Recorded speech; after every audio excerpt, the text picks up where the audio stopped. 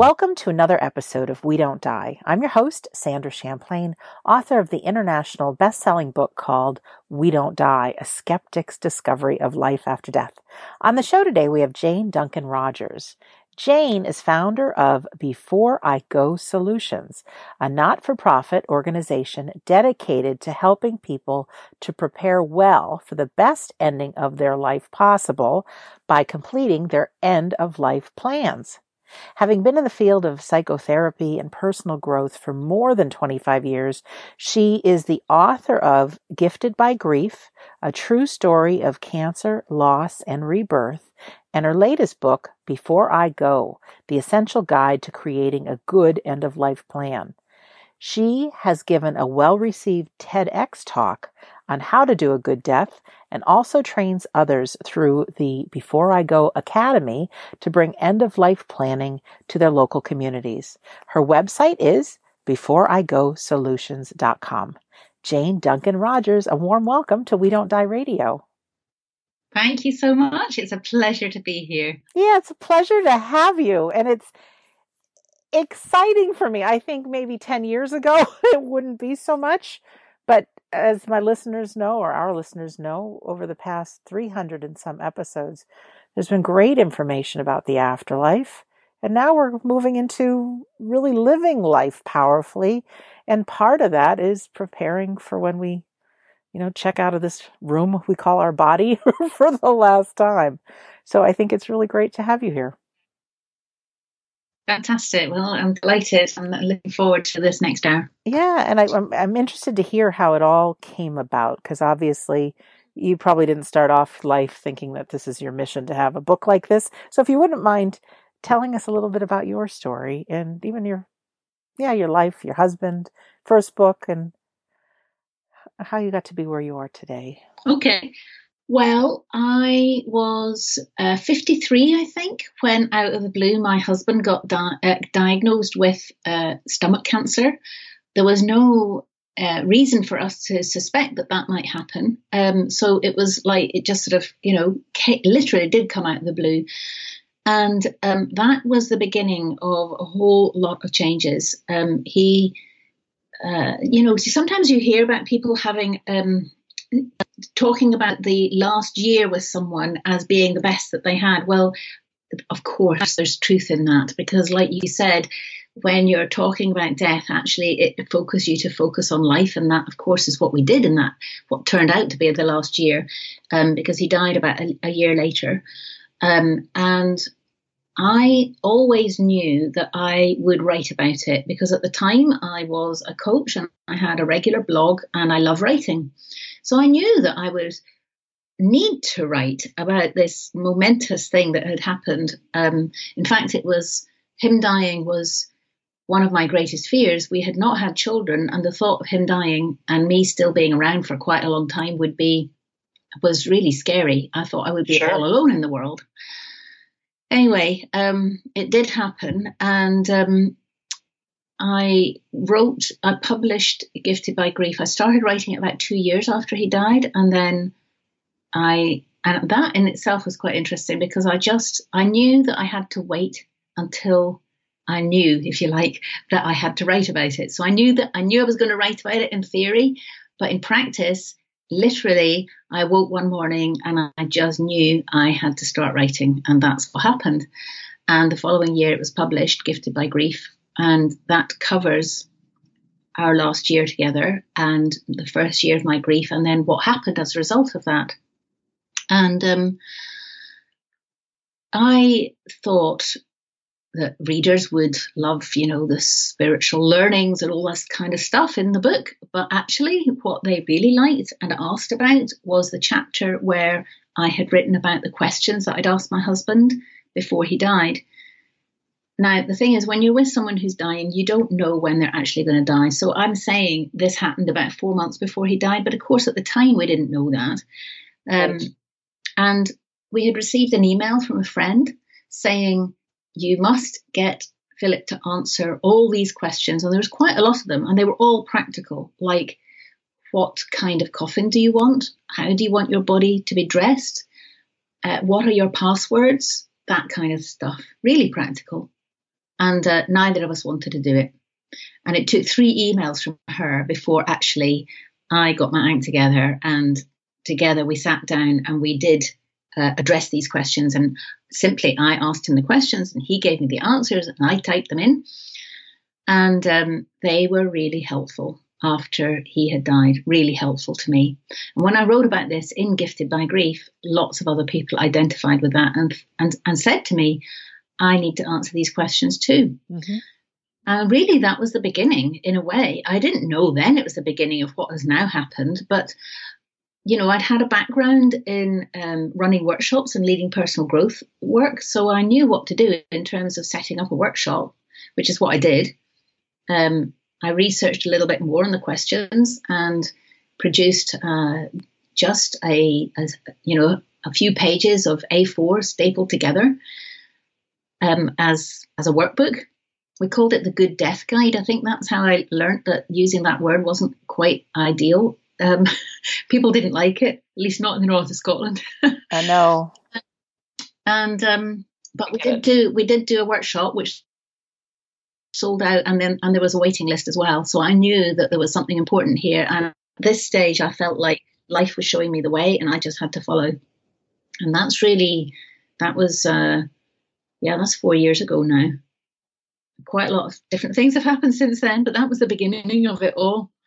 Well, and what a gift it is, because I talked to a heart surgeon, and he said just before somebody goes under the anesthesia, they're looking back on their life and all the things they did or didn't do or should have done, and there's all that unfinished business that normally comes up.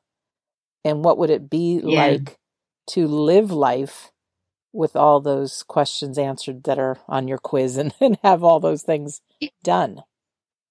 Yeah, that's right. It's like, this is one of the subjects that people don't want to look at, which is understandable. I didn't either. But once you do, first of all, admit that, yes, I agree, for example, I completely agree with you that we don't die. And yet we also have a body that does get uninhabited. And then there are remains that have to be taken care of. And that's just at the physical level, that there's when I say the remains, there's the remains of the body, but there's the remains of a life that has been lived on Earth. And that can be quite a complex bundle of stuff if for your relatives or your friends to take care of if you haven't taken action right now. That's usually what I tell people, and everybody nods their head and says, yes, that's a really good idea, must do something about it. And then they don't do anything about it. And so that's really why the work that I do now is helping people to actually take action now before it's too late. Yeah, I think it's really great. I mean, I know from grief, regardless of what we believe in the afterlife, it's devastating to us. We go on an emotional roller coaster. It's, to me, the worst pain I've ever felt. And on top of that, and I'm just thinking of my dad, for instance, the things left undone, I was co-executor of his will, and there was such turmoil between my siblings and I that I actually backed out of it. I didn't even feel like I had the mental capacity to handle it being under such a state. And with where I'm at now, and just this morning when I woke up and I thought I got to interview you, how exciting. The old Sandra would have been like, I don't want to deal with this because it's acknowledging that our end is coming. And that's probably why so many people think, oh, it's such a great idea to do this, Jane. And then they never do it. But now I really do have this image of checking out of a hotel. My mom and I travel quite a bit for our catering business. And every time we leave, I check the closet, I check under the bed, I check, the bathroom, make sure I've got everything handled so I can move forward in the next journey. And if we could look at end of our life here as simple as, there might be more things to do than just a short stay in a hotel, but what do we Yeah. need to do so that we're free? Because nothing's worse than saying, oh, did I leave this? Did I leave this? Did I leave this? But once I really check, I know my mind is free. So I believe, even though I haven't done this yet, but I will now that I'm talking to you, take care of those things. I would think there'd be more freedom in life that we've handled all of these particles. Yeah, you're absolutely right. There is. And because it's like, when you know that something needs doing, even if it's a low level in the background, it saps energy from you. You don't realize that until you've taken care of whatever it is. And then you don't have to think about it anymore because it's done. It doesn't come up as a nagging thought or even some guilt that you're not doing anything about it. So therefore, you have more space to be able to devote to being here right now. And, that's really important, because if you know one thing, especially if you have suffered the loss of someone dear to you, then you realize just how important the simple matter of life is. When we're alive, we really want to be fully alive and not thinking about the past or worrying about the future or wondering if we should have done that or we should have done this. A bit like your hotel analogy. I love that, by the way.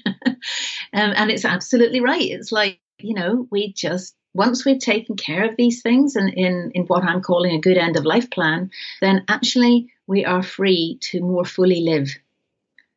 Yeah. That's wonderful. Should we go through your quiz? I don't know where we should start here. Well, your quiz is pretty great. I'm glad to hear it. The quiz is, it's just a few of the questions from what has now become what I call the Before I Go workbook, which had its origination in those questions that I asked my husband. But when I realized, that people wanted this, I thought, well, I need to do a little bit more research about this. And so there's been several iterations over the years. And the quiz now is taking a few questions from the existing workbook to give you an idea. And it's really simple. Well, you've done it. It is a really simple quiz. But what was your score? Do you remember? Well, I'm not proud. I don't remember what it was, but there were only a couple of questions that I had handled. Okay, right. Mm-hmm. So that's very honest of you, because basically the questions are yes or no, and basically, the more that you have no answers to, the more there are things that you need to be done. But so were there any in particular that you were interested in, any of these questions? Well, it's interesting because I'm looking on your website now to try to find the quiz, because it's going to jog my memory of there was something about do you have anything you don't want anybody to know about, or something like that? Yes. It's the last one, and it actually says, have you destroyed any private papers or documents that you'd rather were not seen by anyone else? Yeah, that's it. Well, the other day I was giving a talk here locally, and I said to them, now, does anybody have any secrets that they would rather somebody else in the family didn't know about? Mm-hmm. And the whole room burst into laughter. It was very funny. It was clear that, that question is something that people don't usually think about. But the thing is, this is really important because, for example, I worked with a client a couple of years ago who was in the end stages of cancer. She was still relatively okay. And she had got her workbook. She was on one of my first courses. She had actually done quite a lot, but she was on the course to find out what else there was to do. And there were two things actually that she discovered. She had forgotten to think about who might look after her pet. But the second one was that she hadn't considered her 20 years worth of journals. Now, in her journals, she had written her heart. She poured out everything. And there was quite a lot, apparently, of things that would have been damaging to her family that were simply her way of getting rid of the emotions at the time. And but being aware of this, she decided, right, I need to get rid of this. And so she had a big bonfire. Now, that was another thing that helped her to feel free. It was another way that she was taking care of the ending of her life in this body at this time. So yeah, it's that's a food for thought one, that. The journals are, I actually know of a case of a woman who passed and the children went through her things. And of course, mom was this wholesome, beautiful woman. And she too had those journals that she was just getting her thoughts out. And there was some really negative stuff about her children. But I think it really, it wasn't who she always was. It was just her being human, letting them out.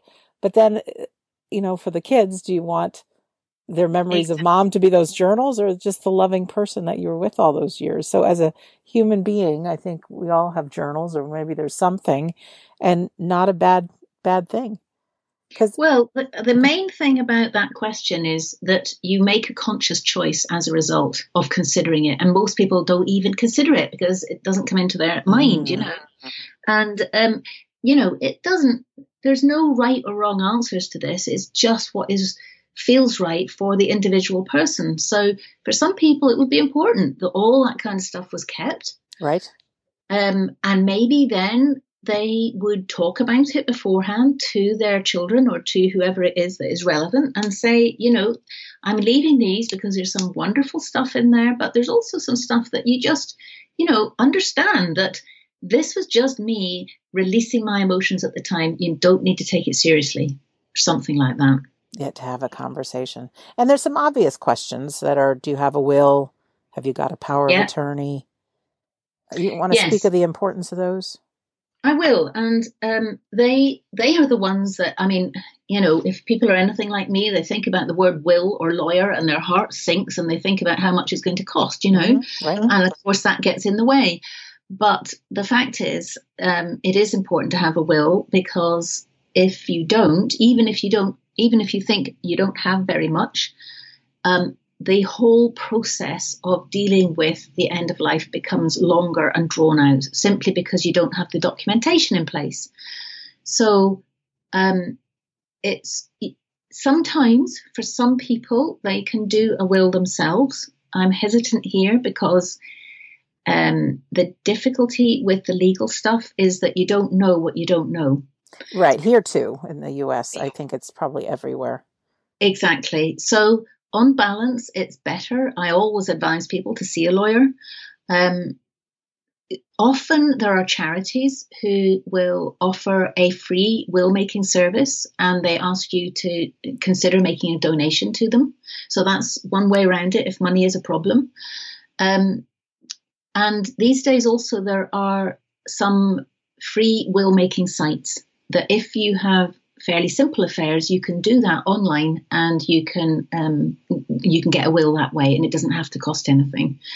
But it does depend on your individual circumstances. And if you have anything less than very, very simple affairs, i.e. you don't own anything and there's only one person you're going to leave everything to, then it's definitely a good idea to get a lawyer.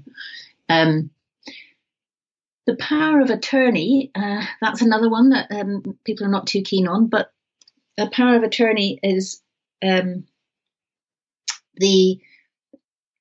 person who would be responsible for your finances. That's your financial power of attorney if you are incapacitated in any way, or for your health, a welfare power of attorney if you can't make decisions about your health. So the reason that this is more important these days is because there's more of us who are living longer, but not necessarily in good health. So and this affects our ability to be in charge of our own lives, let's say.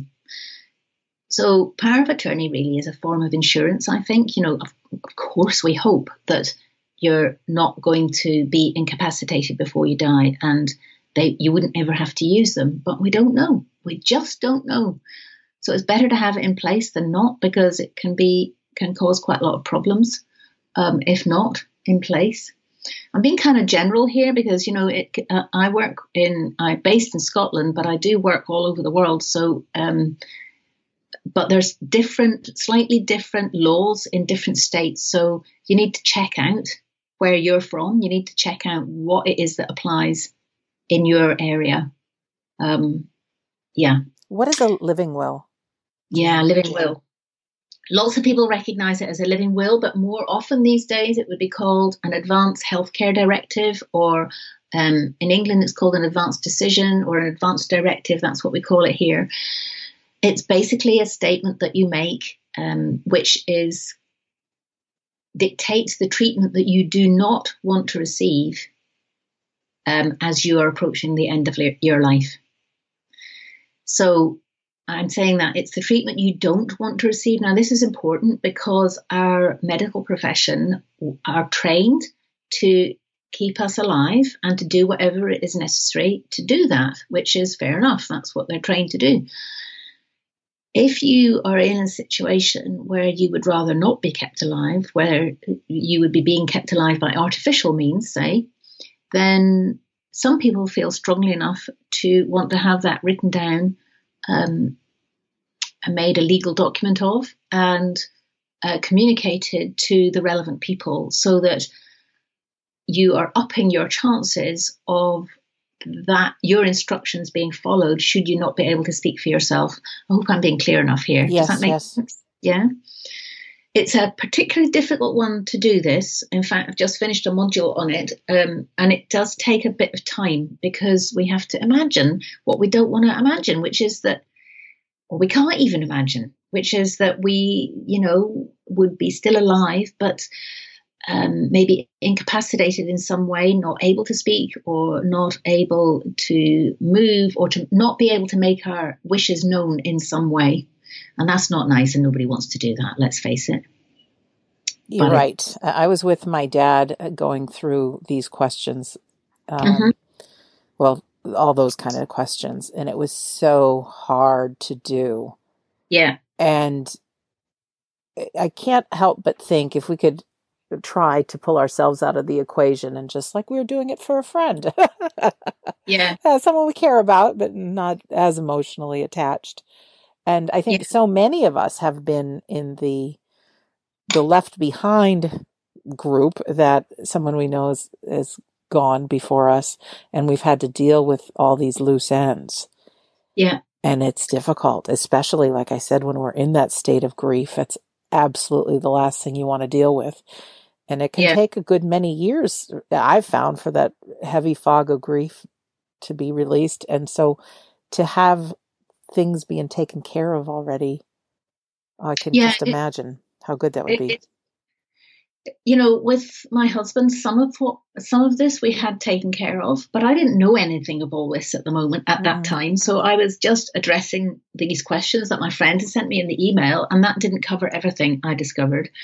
But last year, both my parents died, and they had been great students of mine. They thought the work that I was doing was great, and they had done their end of life plans. They had got a workbook each, and they'd completed it. We'd done it together. So me and my two brothers and sisters, we all knew what they wanted. And so when they died, which was suddenly, of course we were all grieving, and it was a horrible, shocking time. But the thing that we didn't have to do was try and make decisions, because all we had to do was go to their workbook where they had listed everything that they wanted. And that was really helpful, because when somebody dies, and you probably know this, you want to, part of the process, the ritual of saying goodbye to them is knowing that you're giving them what they said when they were alive and well, what they said they wanted. That's actually very soothing, very comforting. And if you can't do that, you've got the stress of wondering, would this be what they want? And I know maybe to some people that doesn't sound much, but I tell you, when you're grieving, things are different. Things are very different. And first of all, I'm sorry for the loss of your parents. As much as I know we go on, it's really tough. So the fact that your husband and your mom and dad, my heart goes out to you and your family. Thank you.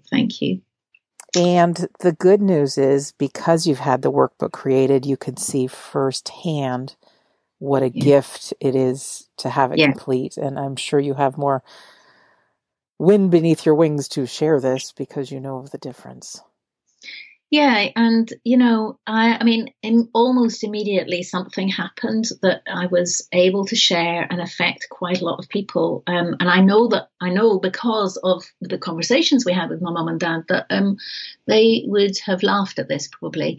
My mum, in the year previous, my mum had met a funeral director and she had chosen a coffin that was cardboard, but it was covered in like wildflowers, like a wildflower meadow. Yeah. And my dad had been almost the opposite. He just wanted a plain cardboard one. And so we knew that that's what they wanted. And as it turned out, my mum and dad, they both died in the same week, unexpectedly. Wow. And I know it was really shocking. And what happened was we had a joint funeral. So we had both the coffins next to each other in the crematorium, and I took a photo because they looked so beautiful. And I put it on Facebook to let people see how beautiful they were, that even in this awful situation, there could be some beauty. And so many people commented on particularly the coffin with the flowers on. People didn't know that that's possible, But it was like, even just a couple of weeks or whatever it was after my mum had died, she was already making a difference in the world simply by the fact that she had planned and chosen her coffin earlier on when she had been well. I was very touched by that. And such a simple thing. And yeah, I applaud your mom for doing that. Even my dad, like your dad, my dad was just, whatever's the cheapest, he says, least expensive, nothing fancy. Yes, exactly. I'd rather you kids have the money, he said, than give it to a funeral parlor. Yeah, well, even knowing that piece of information, you see, is really helpful because, when it's like, because we don't want to look at this subject, people don't plan for it in advance. And so when somebody dies, we usually just do what we think we have to do, which is go to a funeral director and we'll pay whatever it is, because that's what you do, Right. But we don't ever do that in other situations. If we were getting the plumber in, we would be getting 3 quotes or whatever it was, we'd be shopping around a bit. Now, if you're willing to plan, you can shop around. You can actually go and visit a funeral director. You can decide if you want one or not. You don't have to have one. You can go to the local crematorium or the local burial ground and have a look and see, is this somewhere that would feel right for you? But in order to do all of that, you have to be willing to face up to the fact that it's going to happen. Yes. And I know we're having this interview today. I don't have a fear of death, which is nice. I don't, this is quite a few years now that I'm able to say this, because it's taken now 300 and some interviews with people and all the investigations that I have absolute sure knowledge beyond belief that we go on. But getting there, I'm not really interested in if there's any pain or suffering or any of that involved. So I don't think about it, but I can imagine your mom, your dad being there at the funeral, seeing the colorful and plain cardboard. Yeah. And I think to embrace this from the belief that we go on as opposed to the fear of the unknown, it helps me right now have this conversation. Absolutely. And actually, in my latest book, there's a chapter about that. I think I called it "What is a Body?" because it's much, much easier to face up to this practical stuff if you know, or if you're willing to believe that actually there is much more to you than just a body, and that who we are really inhabits this body, and it's the body that dies, but not us. Exactly. It's so much easier to do it. Now, I know not everybody believes that, but hopefully, people listening to this will be at least interested in that idea if they don't already believe it. Yeah, I think a good number, maybe some of the newcomers may not and be interested in what's this show all about. But there's, throughout the last 4 years, I have combed the earth for, I think, the best of the best evidence of the afterlife and help through grief. And I'm every bit as much of a listener as anyone who's listening So I know the difference I've had over the last 4 years, and I can't help but think others that have listened to quite a few episodes really realize that we don't die. Our life is for a reason. And so I think today really is the perfect time to have this conversation, because it is as if we are checking out of one place or leaving a home and doing another. You want to make sure everything's sorted, everything's taken care of for the new owners, whatever. Yeah. That sort of thing. But it is difficult because I'm sure you're the same way. If you feel a little grief, all the grief you've ever had is ignited. And so it was my anniversary of my dad's death just a few days ago. And even though I'm at such a good place that I know he lives on, I couldn't help but replay those last moments with him and the family feuds and all that, and it's like, nope, stop. Nope. I'm not going to think that. So it takes something.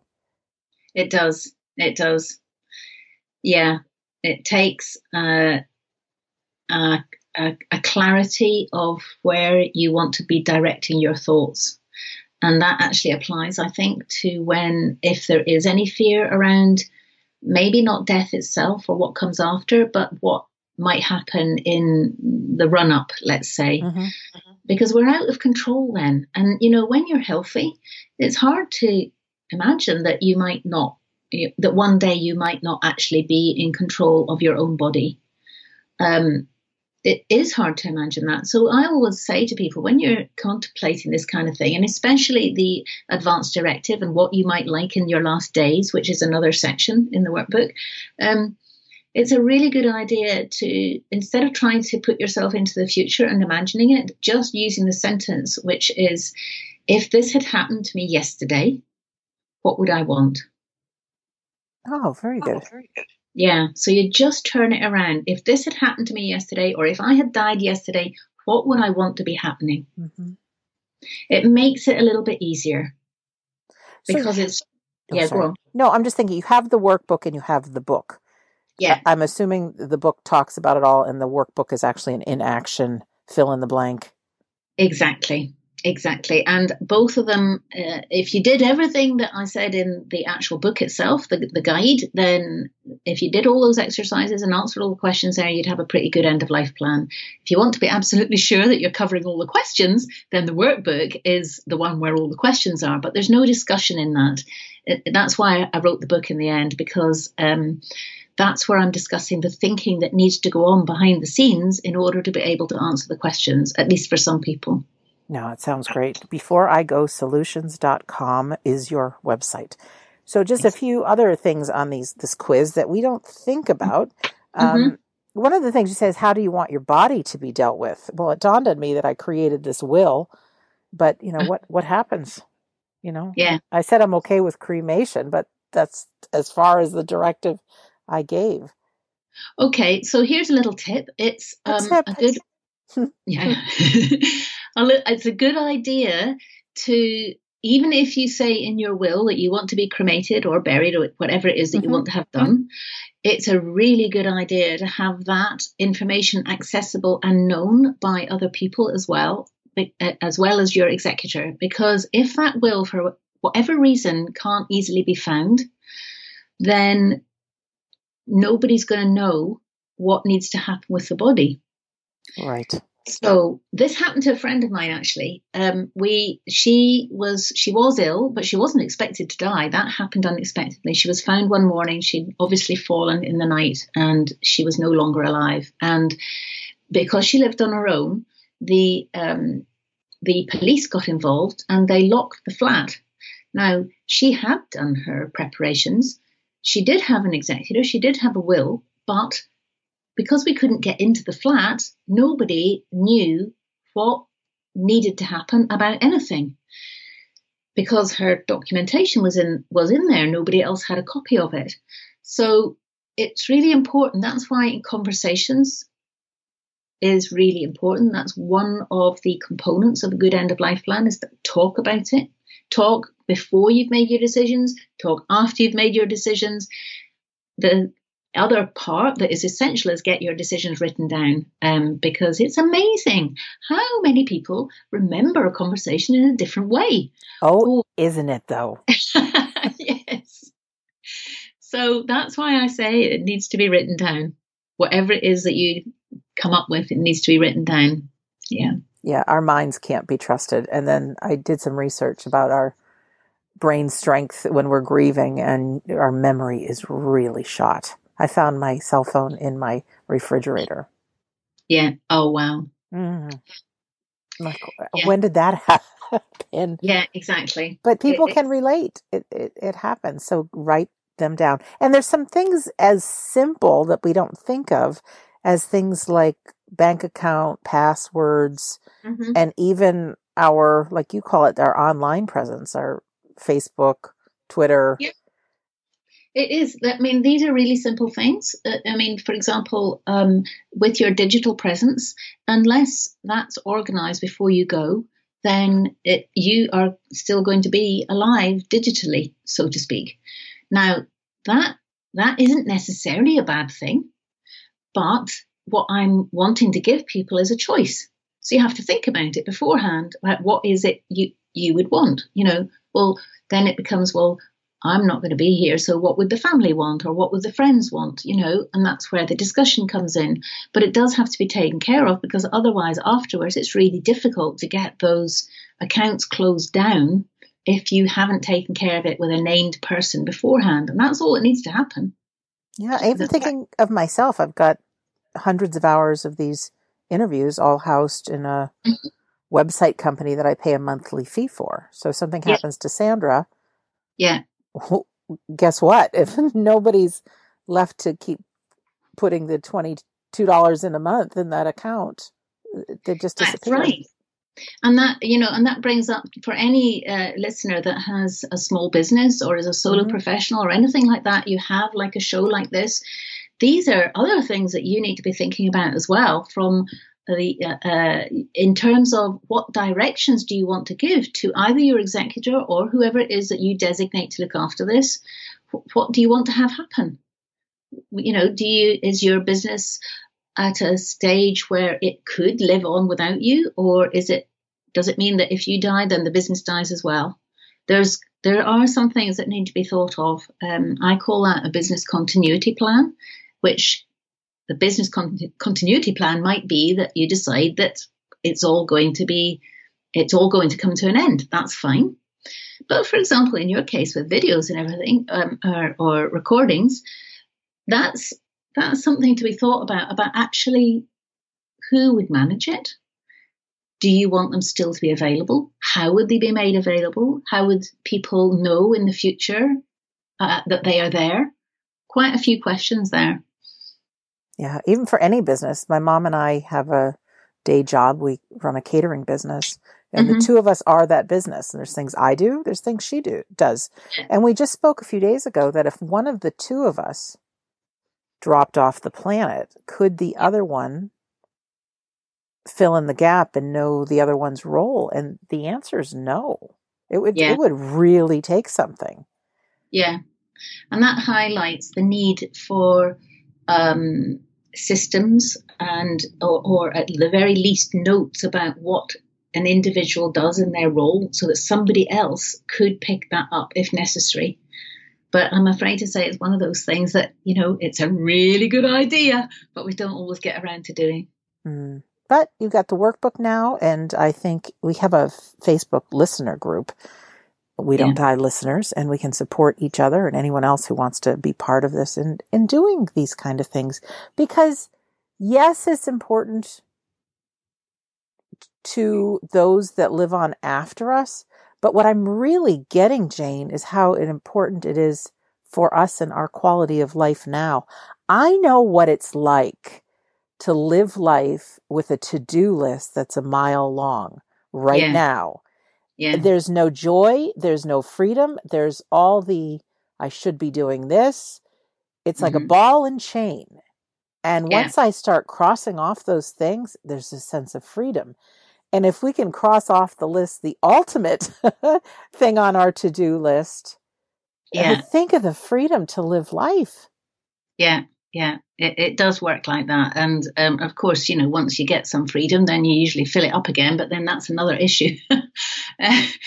But at least this end of things is taken care of. And, it is a very selfless act. Let's be really clear about this, because you're not going to be around to appreciate how grateful your friends and family will be. Mm-hmm. Now, you might be able to experience that from the other side, so to speak, but in this body, here and now, you're not going to be. And that's why so many people say, why would I do any of this? I'm going to be dead. I won't be here. It doesn't matter. I don't care.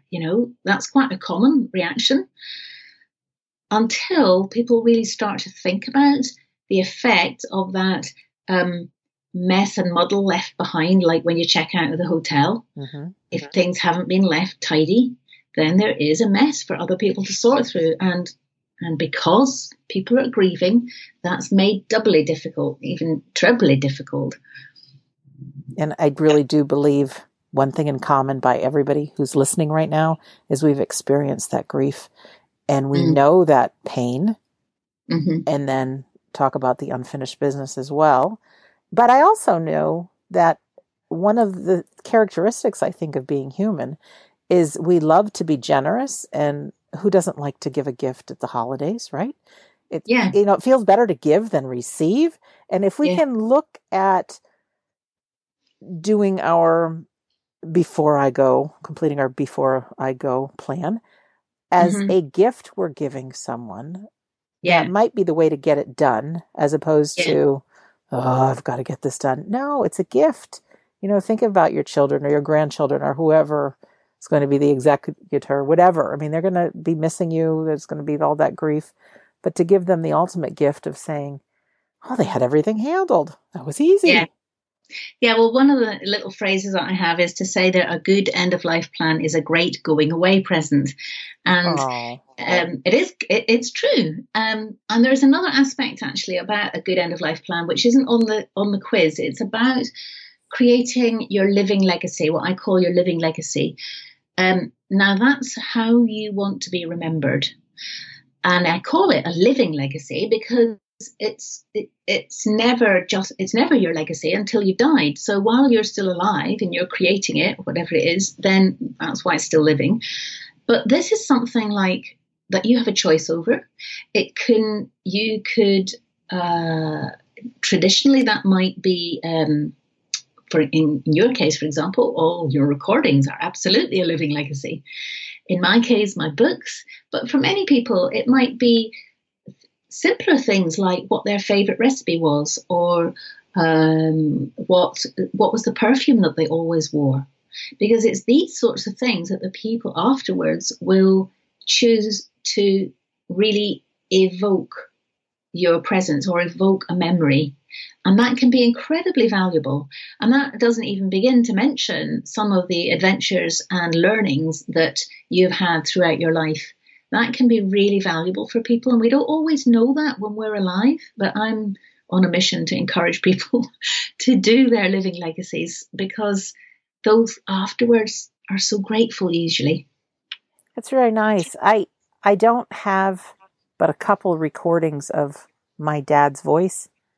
And even speaking with my mom not too long ago, she started telling me stories that I've never heard before. Mm-hmm. And I thought, those stories, I mean, I don't have a great memory, so I can't even think of them right this moment. But just to have some of those things maybe recorded. And one of the tricks that I use, having nothing to do with the conversation we're having right now, but if somebody's in a bad mood, Jane, I will strategically ask them questions about, what was it like when your child was born? Or do you remember the day you got married? Or, what was it like taking a holiday to Hawaii? Things that cause people to feel good emotions, and it makes people happy. So I just thinking, maybe we could record conversations of some sort that are these kind of questions, people's happiest thoughts, happiest memories, not, Jane, you're going to die someday, so I want to record your voice. And what words of inspiration do you want to leave everybody after you're gone? No, not like that. but just some of these great shared memories, shared stories, funniest memories, happiest jokes, things like that. Because after the fact, yeah, I would love to replay some of that with my dad. And although I don't have children, I do still have some close relatives that may want to hear some of those things from me. Yes, exactly. And actually, I mean, I don't have children either. And when people don't have children, it's easy, really easy to imagine that actually nobody really is going to be that interested in that level of detail in our lives. But when you don't have children, then other relatives, but also friends, become incredibly important, because that's like your family. And we mustn't underestimate how much people like to know about the person. We usually discover this at the funeral, when there's a eulogy of some kind. It's a little bit late then, I always think. But people love that. And it's not unusual for people to say, gosh, I didn't know that about such and such. And then they're wishing that they did know a bit more, and they can't. Unless the person has created their living legacy in one way or another. So, for example, my dad, like 2 or 3 years ago, he needed a project. I could tell he needed a project, to bit of interest in his life. And I really encouraged him to write his memoirs. And I found them just the other day. It was about 20 typewritten pages with notes from my mum written all over them. And full of some stories we knew in the family, but full of other bits that we didn't know. And I'm so glad that he did that now, really glad. Makes a huge difference. Yeah, it brings a smile to my face. At my dad's funeral, many people came up to me and said these kind of random acts of kindness that my father had done for them. Oh, never told anybody. I no. thought, isn't that lovely? This is a great conversation. Where do we go next? I'm just looking to see. Well, okay, so let me say what the 8 components of a good end of life plan are, because I organize them into 8 components to try and make it a bit simpler to think about, because obviously there's the legals, and we've talked about those. There's the last days, and we talked about that as well. There is the funeral, which most people are when people think about death, they usually think about wills and funerals. That's what they know about. Yes. With funerals, it's usually a funeral plan or a funeral insurance that they know about. But you might not know that actually you don't have to have a funeral. You don't need to have a funeral.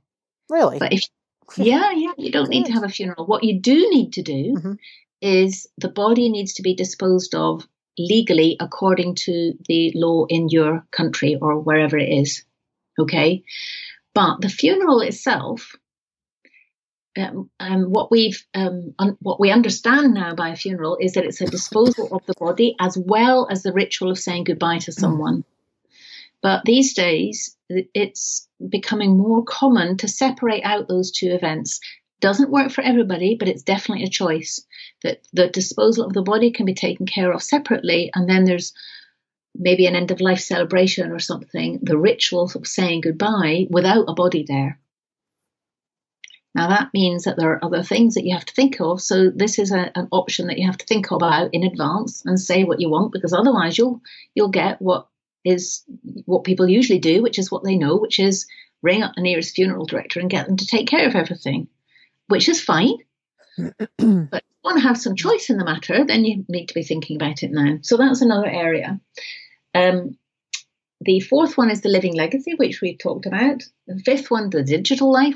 We've also talked a little bit about that. There is the household. Now, the household covers things like how much stuff have you got in your house that might need to be sorted through. Usually this provokes quite a few laughs as well, because a lot of people have a lot of stuff. And, once you're no longer there, somebody's going to have to go through it, or it will just all get taken away by a house clearance person. If you don't want that to happen, then you need to take care of some things. That's from the decluttering point of view. But there are other things as well, which, for example, maybe 10 days or something after my husband died. I was on my own in the house for the first time, and a friend had been visiting, and I had just brought her back from the airport, taken her to the airport actually, and I was coming back. I was coming back to the house on my own. I sat down to switch on the television. It came on, but not at the screen that I was familiar with. So clearly she had been doing something with it.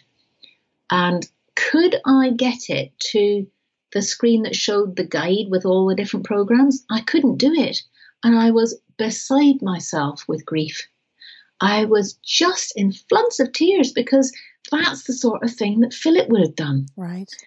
In our house, you know, he was the one who was the techie one. He knew about all that sort of stuff, and I didn't have a clue. And I couldn't even, in my muddled thinking state, get it to where I wanted it to be.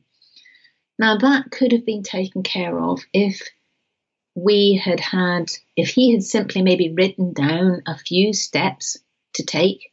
Because, you know, I looked at the manual, but you know what manuals are like these days? They're Yes, forget it. I know, exactly. So that's the kind of thing, detail that you don't necessarily think about, that can be very, very useful, i.e. things like, how does the household run? How do the machines run? What happens? It's not unusual, even in this day and age, for many men not to know much about what goes on in the kitchen.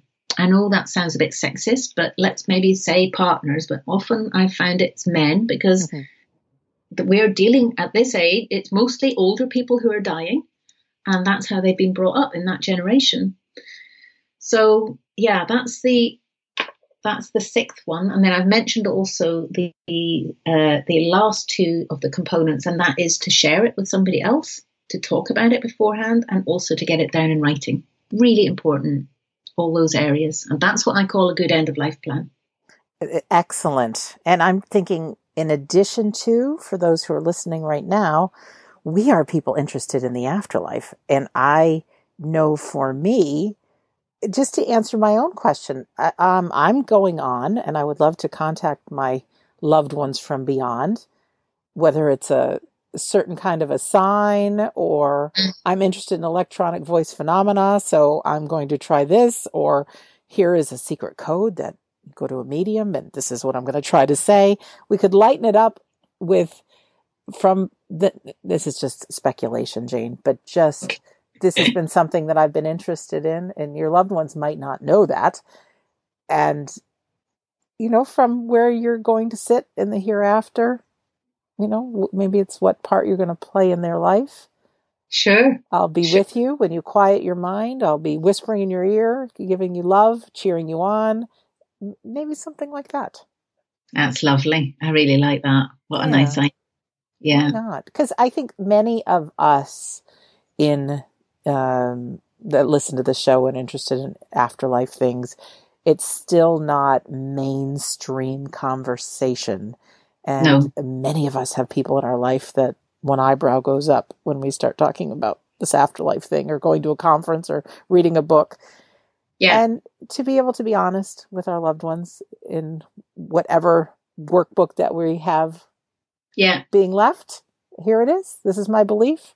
I'm sticking around. I'll be there to cheer you on.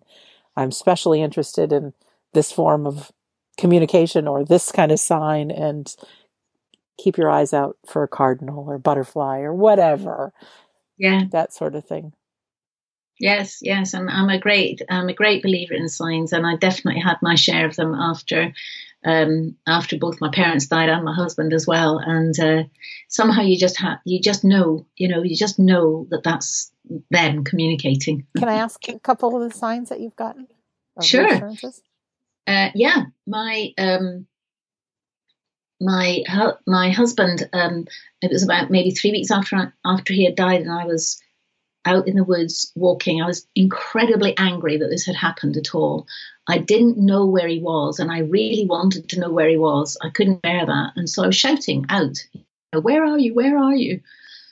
And then about half an hour later, I was walking past going through a field, walking past the copse of trees, and I felt a very strong pull to go in the middle of them. Now, I've never had that before. I've walked past this copse millions of times. And in the middle, I sat down on a broken log, and I looked up and I saw a dead tree with woodpecker holes in it. Now, I burst into tears at that moment because I knew that the woodpecker holes were the sign. Because we had been camping in California in a camper van one night in a particular place where we were surrounded by pine trees that had woodpecker holes. We'd had a long conversation about it, and we'd even I'd brought back a little tiny bit of bark with a hole in it. So I knew that I had been guided there by him, with him telling me that he was okay. That's sweet. Yes. It's lovely, isn't it?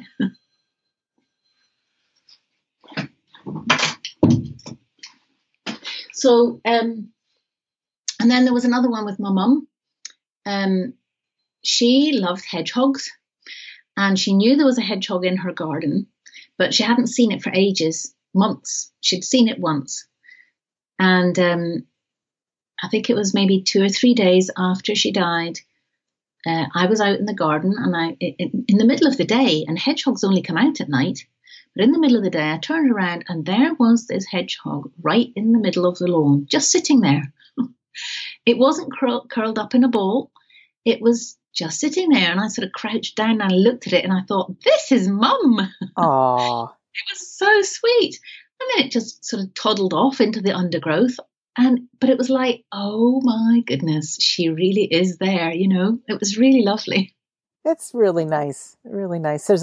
My aunt's good friend's father had passed away not too long ago, and he was a big lover of cardinals. And there were 7 of them in the family left. And so they were all sitting in Dad's favorite room, which is a little screened-in porch. And 7 cardinals came, red cardinals, so they must have all been the males, into the tree right by the window. Oh, wow. When does that happen? Exactly. So our skeptical mind could say, coincidence, woodpeckers, hedgehogs. But let your heart decide, because these are signs. And well, I said I said to my niece, my mum's granddaughter, she was age 9 at the time. I said to her, I told her about the hedgehog, and immediately she said, "That was Granny." Aww. So it was like, yes, I didn't suggest that to her. She just knew it as well. It was lovely. That's great. I see my dad's name a lot. His name is John, and I would just glance up, and it'll be on someone's license plate or a sign on a restaurant or something. And so maybe back in the end of life workbook, it's like, I'm going to put my name places, be on the lookout, because those kind of things would really give hope to the person that's left behind. Absolutely. Absolutely. Hope and it's soothing and comforting, and all of that is really good. Yeah. And I can't tell you, Jane, how many people that I've interviewed that had near-death experiences and things. And I have this vision of when we take our last breath, close our eyes here on earth, we open them in a place, and it is like crossing the finish line. Our loved ones are there. Our pets are there. Everybody's young and healthy and cheering us on. So to leave a few words behind too, in the workbook of I'll be watching over you. This is what your life is for. And I will be right there when you cross the finish line. Be the first one to greet you, or moments before you go, I'll be there to take you to the next place. Something like that. Because those are things that can be held on to and really help someone in their time of grief. Beautiful. Yes. So now will I take my own advice? Let's see. Well, I'm committed to. Totally good. Jane, thank you so much for being our guest today. It's a pleasure. Really? I love talking about this. I love that you love it, because it's kind of, I don't want to say a taboo subject, but it's hard for people to think about. And I can only pray that we've talked about the reality of the afterlife so much that this is the group that's going to take the advice and go forward. BeforeIGoSolutions.com. Yeah. Website. Names of your book, Before I Go, The Essential Guide to Creating a Good End of Life Plan. And I'm also inspired by Gifted by Grief, a true story of cancer, loss, and rebirth. Yeah, there's probably a few more stories of signs and visions and things in that one. Wow. Well, Jane, thanks again for being our guest. Thank you. It was absolutely a pleasure. Thank you. I feel the same way. And for our listener, thank you for being our guest here today. I know it's not a typical interview about talking about evidence of the afterlife that way, but it's so important because there is such a big picture. And if you're like me, you like to travel, like to go to hotels, and this is just a good way to make sure you've checked the room before you check out. I love that. Our website for the show is WeDon'tDieRadio.com, and you can find well over 300 episodes there, a few freebies, free gifts. I encourage you to join our Facebook group, We Don't Die Listeners, and that way we can work together at maybe completing these workbooks and having some freedom in our life right now. Yes, it's great to leave things for our loved ones and make things easier, but boy, talk about that freedom of living life fully, because we don't have the ball and chain of the undone things around our ankle. I think that's really inspiring to think about. What else? I think that's it. My name is Sandra Champlain, and as always, I'm so happy to be your host on We Don't Die Radio. And I do believe that life is an education for the soul, and that your life here on earth is important. So thank you for listening, and we'll see you soon.